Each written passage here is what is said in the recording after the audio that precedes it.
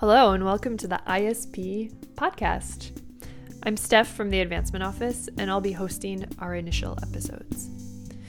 We've been wanting to launch a podcast for a while, but we were focusing on bringing you the stories of ISP in many other ways. You probably follow us already on social media, on our Facebook account, on our LinkedIn, or on Instagram at International School of Paris, or maybe you follow us on Twitter at isparisedu. You might even follow us on our blog at www.isparisedu. Confinement has given us the opportunity to concentrate on this new project, which is really a way for you to keep in touch with the voices of ISP. So here's episode 1, a quick, informative podcast about re-registration. I'm here with Emma from the advancement team. Hi. Hi, Emma's been at this school. How long have you been at this school, Emma? 5 years in February.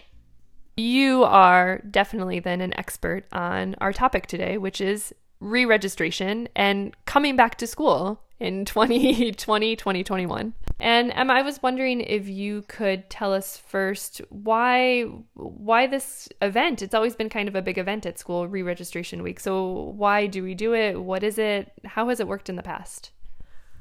So re-registration is a really important part of our year in the admissions team because it's an opportunity to kind of see what the future will look like, which of our families are going to remain with us for the new school year, and which of them are off to exciting new places and adventures or returning home. And so this is a way for us to look at numbers in classes and grades, because in parallel, we're also talking to new prospective families who are interested in joining the school. And so this is our way of seeing how many spaces we have to allocate. Right. Like you said, that's a really great way to touch base with families that maybe you haven't seen for a little while and find out what they're up to. And like you said, maybe where they're off to, which is sad. We never want anyone to leave the ISB family, but sometimes it has to happen, right? It's a big part of the school community, given that we're always welcoming new families and then sadly saying goodbye to others. But I think it is part of the life of the sort of school community that we have at the school. So for us in the team, it was a chance to say hi to families that we maybe have accompanied into the school a few years ago and haven't seen around. So just to check in with them and see how they're all doing. And then, learning about what their next stop might be if they're not staying on with us for the year ahead. All right, so that's why we do it. And tell us a little bit about how it used to happen in the past, how it's happened for many, many years until this year. We used to camp out in the 3 different campuses or 2 different campuses previously, and then once we had all the different elements, our family would be signed off. Now, obviously, this year we are faced with a new challenge, which is that we need to go online. And so instead of having families send in their physical forms or come in with their physical forms, they're being asked to send them online.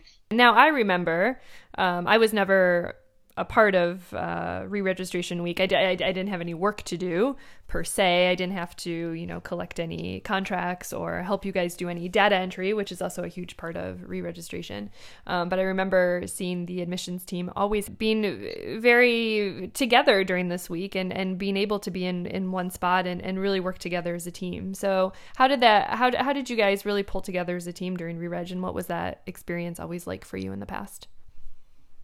There's a lot of preparation that used to go into re-registration week because it involved leaving our actual offices and being on site to help families, to answer any questions they have, to check over documents. And so we used to basically set up camp at the primary school, at the secondary school all day. And we had to kind of just stay put. So it was a really close experience for us all. And often we had lines of families waiting to say hi, and we would all kind of eat together in between welcoming families and, helping people. This year is going to be a bit different, handling everything remotely. So we're not together as a team, but we're going to stay in regular contact. And obviously we're available still by email to answer any questions that families have as they go through the re-registration process. And so can you describe that process a little? What do families actually need to do this year? Because of course there are families that remember, going to one of the 3 campuses or one of the 2 campuses, like you said, and standing and filling out forms and having answers right away to all the questions that they had in their heads. So what is the process like this year? And specifically, how will you guys still be available to help? So this year, as we've mentioned, everything is going to be done online. We don't have a kind of virtual experience, so we're still handling PDF documents that need to be printed and signed and then sent back to us. But obviously, all of the sending needs to happen via email. Payment can happen via bank transfer or through our online credit card payment form. But basically, there are a couple of different elements. So you have the actual re-registration documents, the contract, which is going to be signed by our parents or legal guardians. You have what we call the tuition payment form, which is completed either by a family or by an employer if they're responsible for the payment of the school fees. And then right at the back, you have your photo authorization form. And as I mentioned before, this is to let us know whether or not you're comfortable with your children's images being used. This needs to be signed by parents and legal guardians and all of our students who are over 12. There's also a registration deposit, which is €1,000 per student.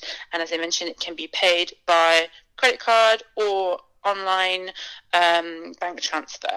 And we in the admissions team are here to help you out through email. If there are any questions that you have, maybe things aren't clear for your family for next year, please let us know and we can help discuss your options. If it's a bit sensitive, we can of course set up a call. We're all here to help you out, and there's more information about the whole re-registration process in the email and on the parent portal, so you can log in there and get a good overview of all the different pieces you need to give us. Yep. And of course, if you need to email admissions, the email address is really simple. It's admissions@isparis.edu.